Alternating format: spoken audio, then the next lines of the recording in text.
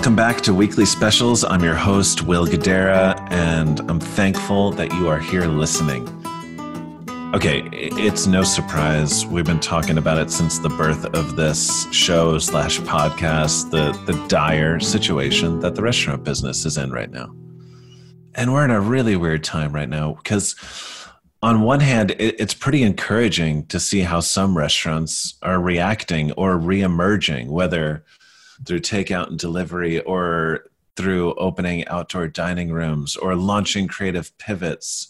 There's people that are doing really inspiring things that are giving me and so many other people hope that there is a beautiful industry that is going to exist on the other side of this.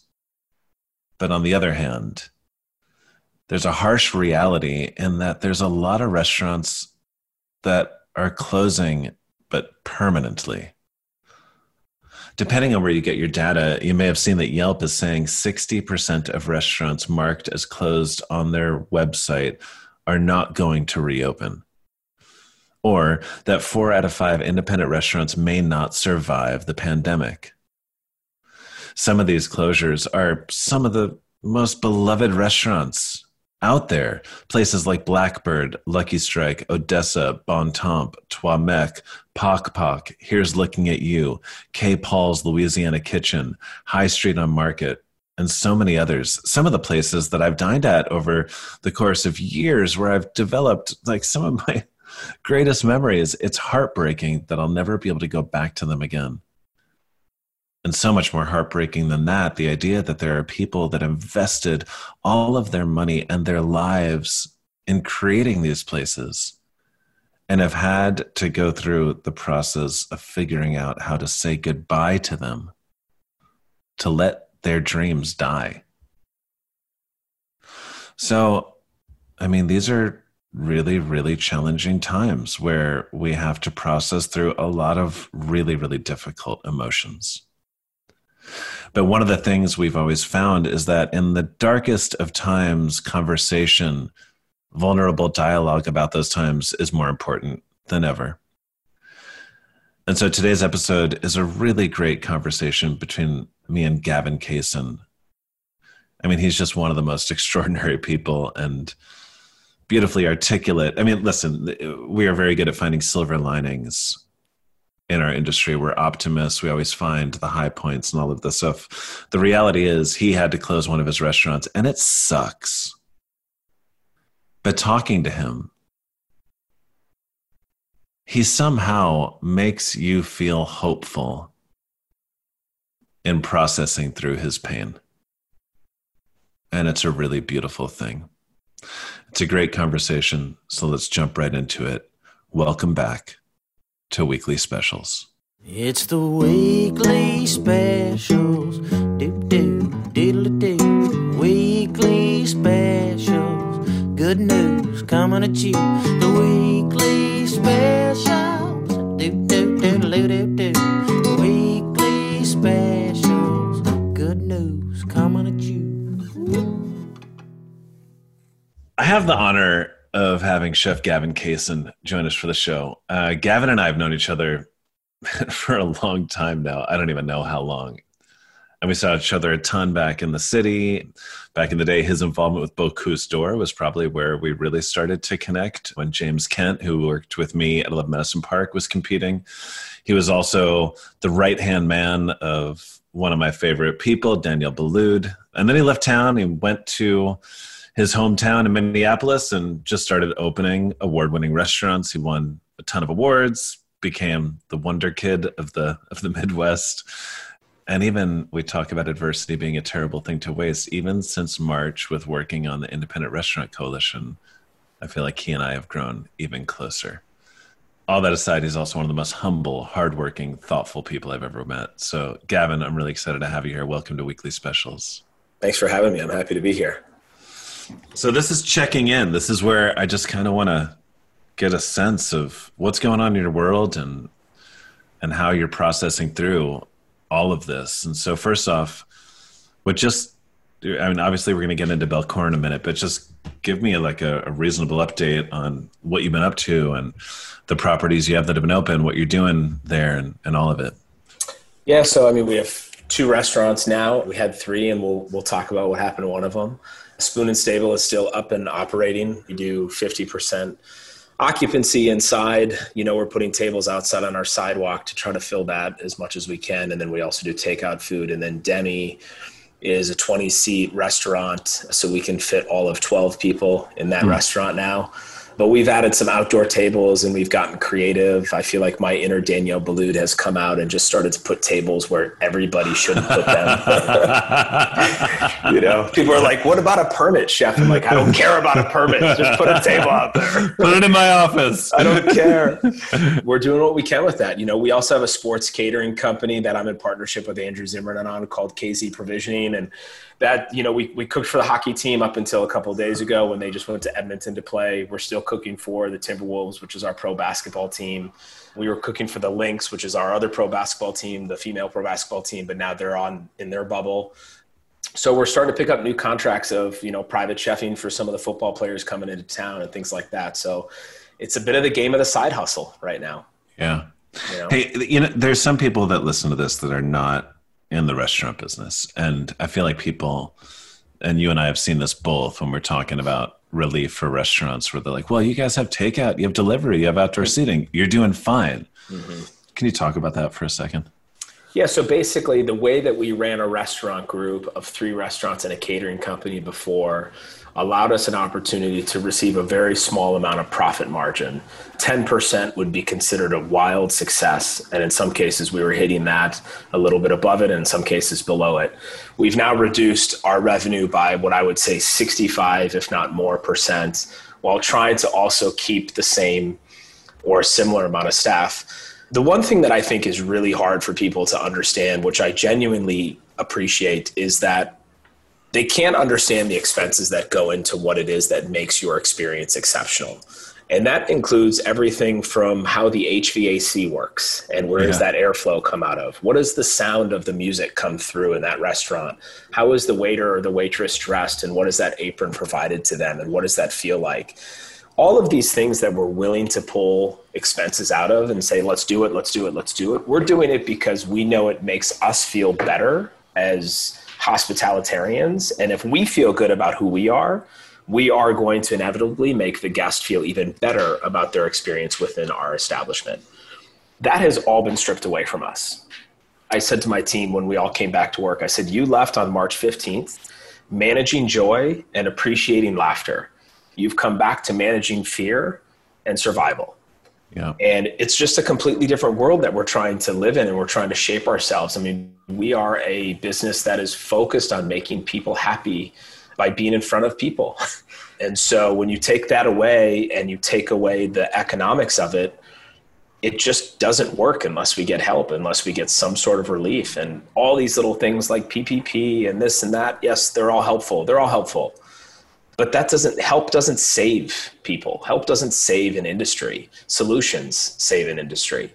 And that's, what Independent Restaurant Coalition has been, what we've all been fighting for this whole time. And that is so important.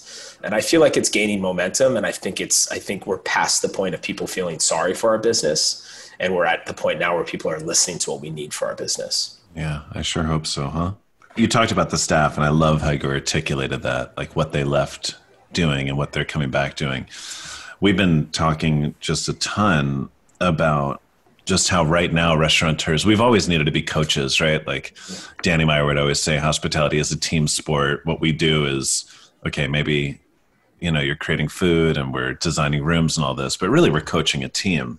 And it's so much easier to coach a winning team than it is to coach a team when things are tough. How is morale? How are you handling that? What advice do you have to give to people out there who are going through the same thing? Yeah, I mean, that's one of the hardest things, because you're trying to get people to come back, and they left the winning team, and so they want to come back to what that feels like, but it's not going to get back to how it felt. I mean, I gave an opening speech to my team at Spoon when we did orientation. And by the way, that day was like super emotional for me. And I sort of reflected the day after why it was so emotional. And what I realized is it was the human contact with all these people that I missed seeing on a day-to-day basis, and how much I took for granted walking and run, go past me so quickly or whatever. But I said to them in that speech, I said, if you walk into this building today and you're immediately coming in guarded and you're immediately coming in with what everything is wrong and what everything is negative, we're never going to get to where we need to go.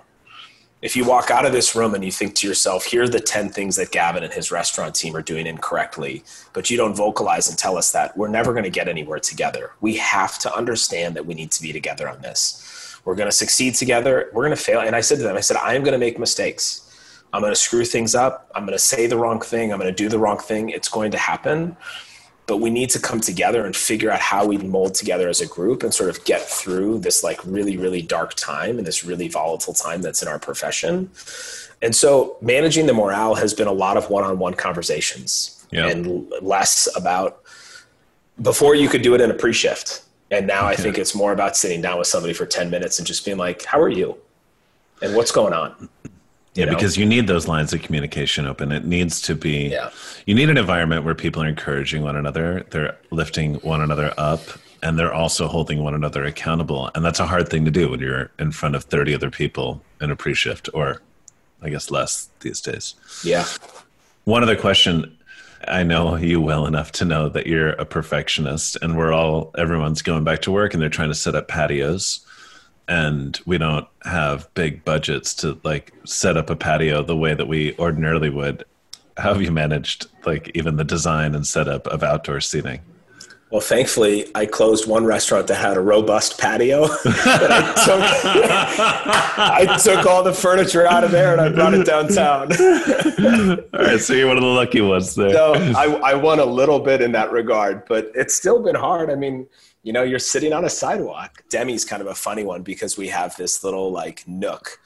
Do you remember, was it at Nomad when you guys built like that little like Swiss chalet in between a building in New York, right? Okay. Yes, yeah. So at Demi, when you walk in, there's this like right to the left it's not a patio. It's just like, I don't know what it is. It's a sidewalk and it's got a railing and then my walk-in cooler is there. And so in the wintertime, we cover that with a heated awning so people can sit out there and have a cocktail. And when it's not minus 65 degrees in Minnesota, it feels really good. So the summer came and we needed 2 patio tables out there. And so I was like, just go buy as many plants as you can and cover up all the cars that are right in front of this. And let's make this thing look soigné. So it looks great now, but yeah, I mean, everyone's had to get creative. That's for sure. I do think that we are being given grace by the world as restaurant people to not have to be as perfect as whether they expected us to be in the past or we expected ourselves to be. And I think it's resulting in more hilarious and inspiring innovation as a result of it, if you lean into it and embrace it.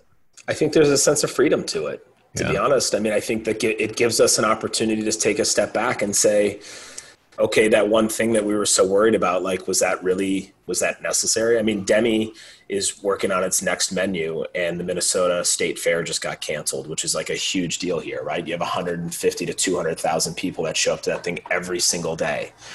In terms of creative freedom, our chef was like, why don't we do all 3 canapes as State Fair themed canapes? It's like, great, let's do stuff like that. Let's, what does that look like? Let's do Dippin' Dots with oysters and let's do, whatever we want to do.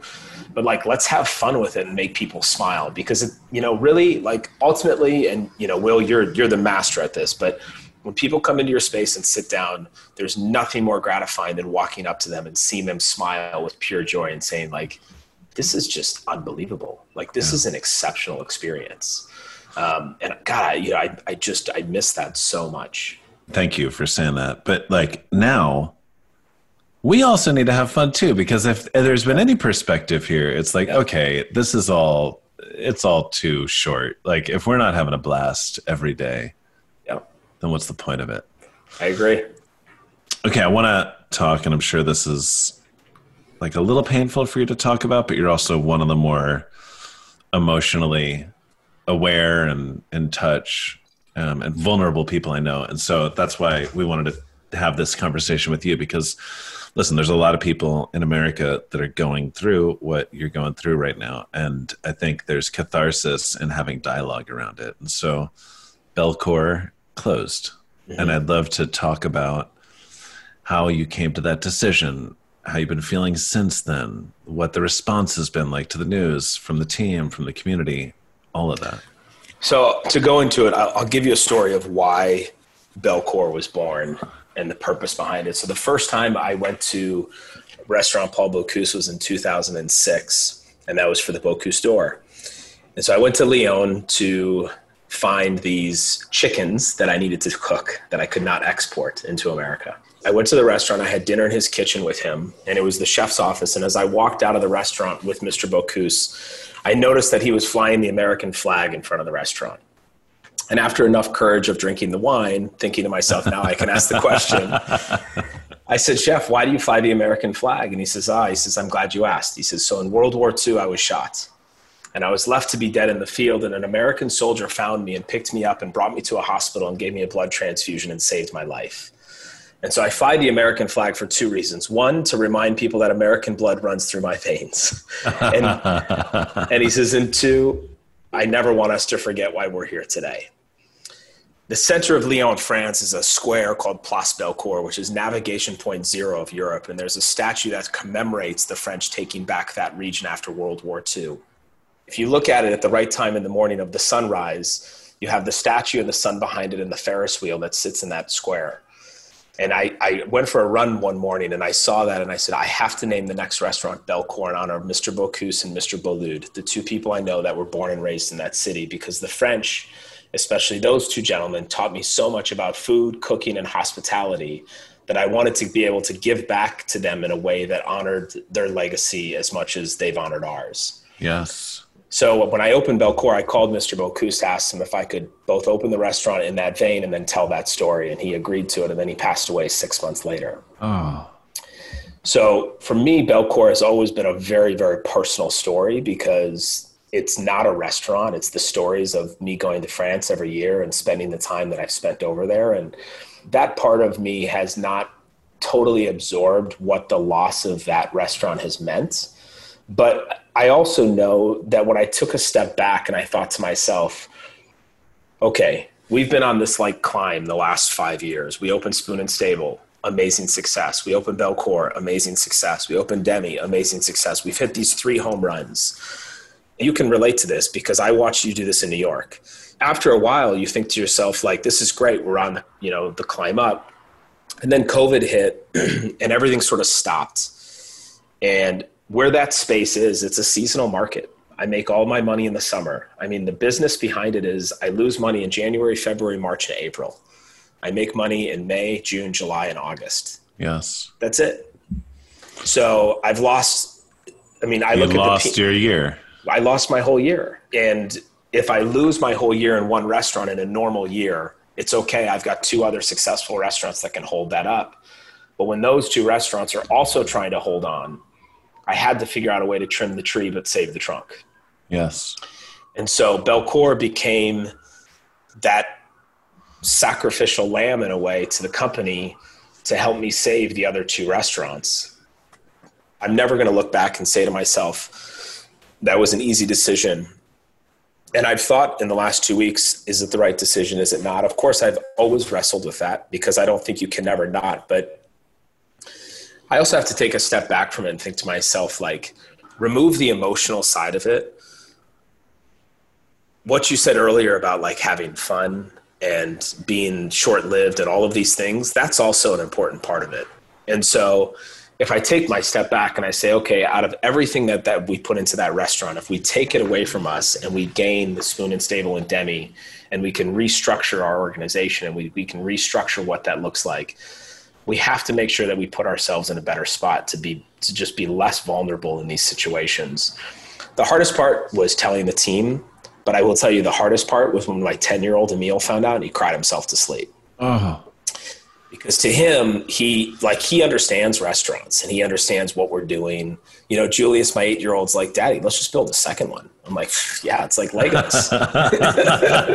Just put one up. But Emil is very sensitive and he's very thoughtful that way. And so for him, it was really, really tough to absorb that loss. And I think that part has continued to be really hard for me. And I think from an emotional perspective, I don't think I've worked through all of the emotions yet, but I have to trust that the decision that we made was the right decision. And I have to trust that humanizing ourselves to what that decision holds in terms of consequences thereafter is only going to inevitably make us stronger as a team and as a company and as human beings. Yes. And I believe that. I just believe that. And so I sort of go through my day and I begin my day thinking and talking myself through that, because you lose the team. And as you know, Will, like, yes, I'm sad to lose the space. I'm sad to lose the guests that came into the space, but I'm sad to have lost the team that we worked so hard to build to run that space. But and then you want to scramble to put them all in different restaurants, but it's not as if you even have enough space at the other two restaurants to bring them in. Right. You know, one thing we did is we took a space across the street from Spoon and Stable, which is a cooking store called Cooks of Crocus Hill. It's a pretty powerful local brand. They have 3 shops here. And we put a Bellecour bakery pop-up in there. And awesome. So I think we're going to try to make that a permanent, because now a lot of our bakery staff is, you know, they're working there in the front and selling the food. And we're going to try to figure out how to get the kitchen down there. And it's not that we're going to make it work. We're going to make it work with the lessons learned to make us better for it. Yeah. You know? And I love that, man, because listen, I think that a lot of people going through the permanent closing of a restaurant, and there's a lot that have already gone through it. And there's honestly like depressingly a lot more that will. Mm-hmm. There's people who that's the kill shot, and they're like, you know what? I'm over it. I put so much into it. That was everything I had. I'm going to go do something else. And then there are the people that say, no, you know what? I'm not giving up. And maybe this was actually meant to be, and this was something that was supposed to happen to point me in a different direction, and maybe this new iteration of it will be something that you look back on and are even more proud of somehow, some way. Yeah, I mean, I agree. If anything, it's taught me a lot of the fact that there's no straight arrow when it comes to success, and there's no straight arrow when it comes to growth or brand building or any of those things. And we're all human. And so we're all going to screw things up. We're all going to learn from those mistakes. We're all going to do things that we think is right and might be wrong, or is right. And so we go through it. But it's like, I still get to go home every night and see my wife and my 2 children. I get to wake up and see their smiling faces every day. Like, that's still there for me. And when I take a step back and look at my world and I say, well, what is value, right? What is of importance? Yes, I need the business for that to be, or I need this for that business to be successful, but I don't need all of that, you know? And so I just think that Bellecour is, if the bakery is what lives on from Bellecour for the rest of its iteration, then I find that to be a tremendous success. I sent a text to Thomas Keller when this was all happening, and just to get some advice from him. And he just said, make sure you close that door tightly, you know, when you close it, and make sure you're ready for what's going to be open next. And so I think it's often like, I equate this back to my time in New York City. Like, I was so afraid to leave New York. I remember talking to Danielle a million times about this and just being terrified about, Chef, what do I do? Like, if I leave Café Bleu, if I leave New York City, I'm leaving the center of the universe. I'm leaving the media bubble. I am leaving all of these people behind me who can help lift me. And so I moved to Minneapolis, Minnesota, and I get more profiles in the New York Times in Minneapolis than I ever got in New York. You know? And so it's like, just do what you think is right for you. You know, like, don't guess what everybody else thinks you're supposed to do. Speaking of him, did you talk to Danielle after the closure? Did you guys? Yeah, that was, man, I'll tell you, that was the hardest conversation I had. I cried pretty hard. I don't think he knew that, but because I just felt like I let him down. You know, I worked almost 9 years for that guy, and I loved every second of it. And it really, you know, the reason I loved working there and the reason that I loved working for him is because he allowed me the opportunity to run that restaurant as if it was my own. He allowed me to make the mistakes. He would always tell me, I have the safety net below you, so if you really fall too hard, don't worry, I'll catch you. It was just an enormous amount of trust that I felt that he gave me, and continues to give me to this day. I mean, he's one of my business partners. It's pretty crazy to think that in this day and age, like, you go and work for somebody for 8 or 9 years, then he turns around and he invests in your own company. Yeah. You know, that's sort of a remarkable thing. So yeah, I told him about it, and he was really sad, but he understands. Like, he totally gets it. You know, that's the one thing I love about talking to Danielle. Sometimes you just talk to him and he's like, yeah, I get it. And it's like, you move on. You know, it's like, it's so cool. I mean, he's He's one of the best people in the entire industry. A lot of people, I feel like, don't know that side of him well enough to fully appreciate his generosity of spirit. And the first time you might know this story, but in 2005, I wrote him a letter, and the letter requested that I do a 1-week stage for him at Restaurant Daniel to perhaps just understand and learn about his business. And so I worked there for 7 days, Will, and on the 3rd day, Daniel finally showed up he was traveling. So on my 3rd day, he was there because the King of Spain was in the dining room having dinner. Of course. Of course. Of course. And what was crazy about that experience is that on my last day, Danielle asked me to come up to the skybox and have a dish with him. And so I ate dinner with him, and then we had a glass of champagne, and we talked for hours. So many hours, to the point where it was early enough in the morning that his baker had already arrived. So I went downstairs and grabbed a warm muffin to get a taxi to go to the airport. I mean, we were there until way. Yeah. So that letter that I had written to him, he wrote in the top right-hand corner to Cynthia, his HR director, "Dear Cynthia, please hold on to this. Could be good future chef for the company." No. And when I left Café Bellecour, he gave me that letter. Oh. You know, that's the thing that's priceless. That is what makes a restaurant a restaurant. Yeah. Because the way that he was on that day to me, who was nobody in 2005, is the way that he is with every guest and employee that walks into that door. And you feel it. And I think, like, if people ask me all the time, what's the one thing you learned? It's like, I don't know how to put that into a sentence, but that's what I learned. I learned that hospitality is not an act. Hospitality is a gift, and it is something that you are able to give to others by the way that you live and present yourself on a daily basis in front of them. Are you a dining room guy that got confused at some point over the years? I'm just listening to you talk right now. I got fired in the dining room, Will, so no. I tried to be a busboy and I got fired. Well, my first experience with him was at a keg party at my house on College Ave. Oh, yeah. And then my mom passed away like 5 months later. And I was just a student he met at Cornell. And he cooked for my dad until 2 a.m. in the skybox. And similarly. Yeah. Yeah, and that's the way he is. I had all of my Bellecour store equipment in Lyon. And I went to move it from my storage unit into his parents' barn. Okay, his mom and dad's, like, they have this barn next to their house. And so Danielle was like, stop paying all this money for the storage unit. Just move it. And I said, okay, chef. So I rented a U-Haul and I moved it all. And Danielle's father, Julian, came out, who's like the most amazing man. I mean, if you think Danielle's amazing, meet his father, okay? And Julian comes out and says, would you like to have a coffee? And I said, sure. So I sit down, I have a cup of coffee. Then it turns into a 4-hour lunch, okay? The lunch was remarkable. We went into his cellar. We grabbed a bottle of wine. We grabbed his homemade saucisson de Lyon. We roasted a leg of lamb together. He showed me all of these little things that he tricked out and was amazing. And I drove away from that house, which, keep in mind, was the original Café Bellecour, built in 1901.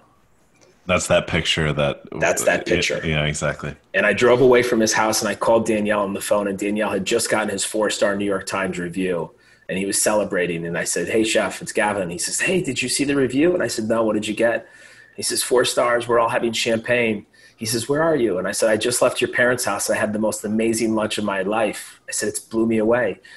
And I said, chef, I'm going to let you go, but I just want to tell you, I understand why you're the chef you are, because that's the hospitality you were raised with. And, you know, I mean, that's the thing. It's like those little instances that you think about and that you remember, like what sort of helps perpetuates that warm hug inside of a dining room, inside of a kitchen. Like, that's it. Yeah. And by the way, like, this conversation around a conversation of closing a restaurant, I don't think it's a non sequitur. Like, I don't know about you, everyone, we've all gone through some weird stuff. We've lost people, we've lost money, we've lost opportunities. It's turned out to be a very, very different year than it was meant to be. And what I've found is more of an appreciation for my people, like my real people. I find myself like almost caring less about some people so I can care even more about my real people. Yeah. Because when there's someone like that in your darkest hour that you can call and you can feel totally okay crying over the phone to, Mm-hmm. I mean, that is truly what makes me feel, and I feel like I'm sensing the same in you, that everything is going to be just fine. Well, and I think, yeah, I mean, for sure, I believe in all that. And I think that this has ultimately allowed our profession to come together in a way that we've never been able to do that before. Yeah. By the way, I think it's in a way that is like so overdue. Yeah. I mean, pick up any interview from 8 months ago about a chef or a restaurateur, and a question that comes up like, oh, do you get along with this person? It's like, I only see them at X festival. Yeah. I only see them at Y event. It's like, that's ridiculous. Like, why would I only talk to certain people at certain events and festivals when I'm on a Zoom call with every single one of them 3 times a week right now, and have been for the last how many weeks? You know, it's like, you know, our people, like, understanding how we can sort of get through all this stuff is one thing, but how do we make sure that we continue to have this dialogue? Because I look at Danielle and I look at his generation, Will, and I often think to myself, like, okay, what is their legacy, right? What have they left for us? If you think about it, a lot of them left the world to us, right? They opened restaurants around the world. They let us travel around the world. They opened up all sorts of new opportunities that there's no way we would have if they hadn't put what they put forward. So what are we going to do? What do we leave behind? Hamilton's a hot topic right now, right? Because it went live on whatever, Disney something. But it's like in the second act, I saw it live, and in the second act of Hamilton, there's a great line. He says, legacy is a seed that you plant in a garden, but you don't have time to watch it grow.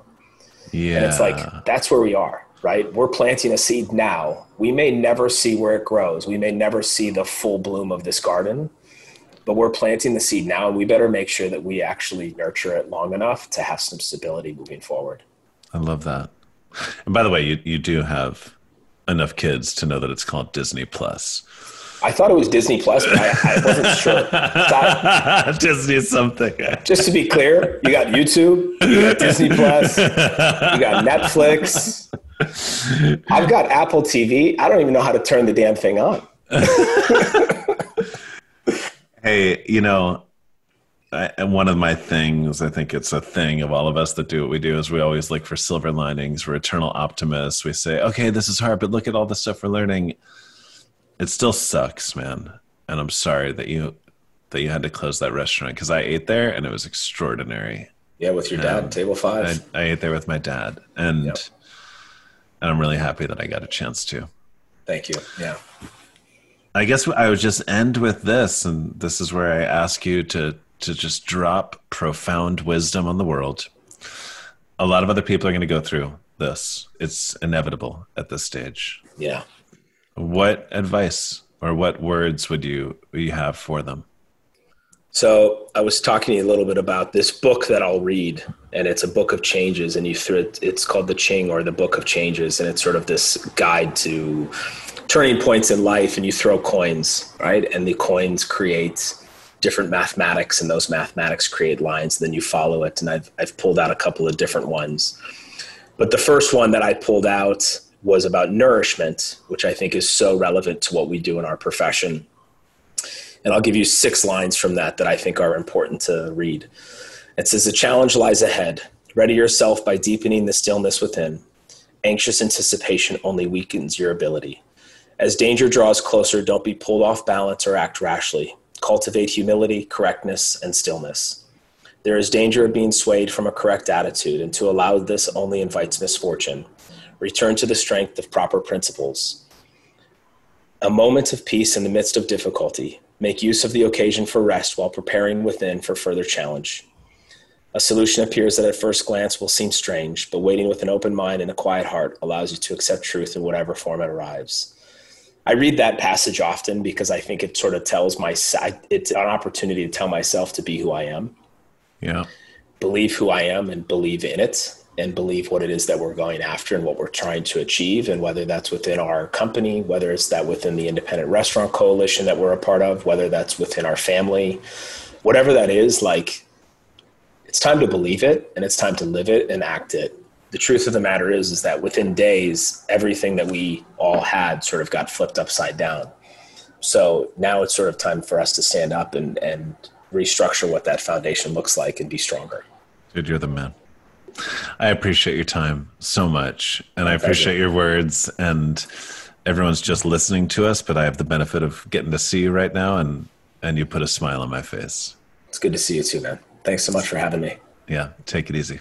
All right. See you guys. Bye. Thank you so much for tuning in, and hope you'll join us again next week here on Weekly Specials. This show is produced by the Welcome Conference team, including Aaron Ginsberg, Anthony Rudolph, Sandra DeCapua, and Brian Canlis. And our music is courtesy of Aaron Ratier. Special thanks to our creative collaborators at Resi, and thank you to our longtime partners at American Express and Sam Pellegrino for their unwavering support. During a time when we're not able to come together in person, it's that support that allows us to connect with you here. If you liked what you heard, please subscribe wherever you listen to podcasts, and to learn more about the Welcome Conference, visit welcomeconference.org or find us on Instagram at Welcome Conference. It's the weekly specials. Diddle-a-doo. Weekly specials. Good news coming at you. The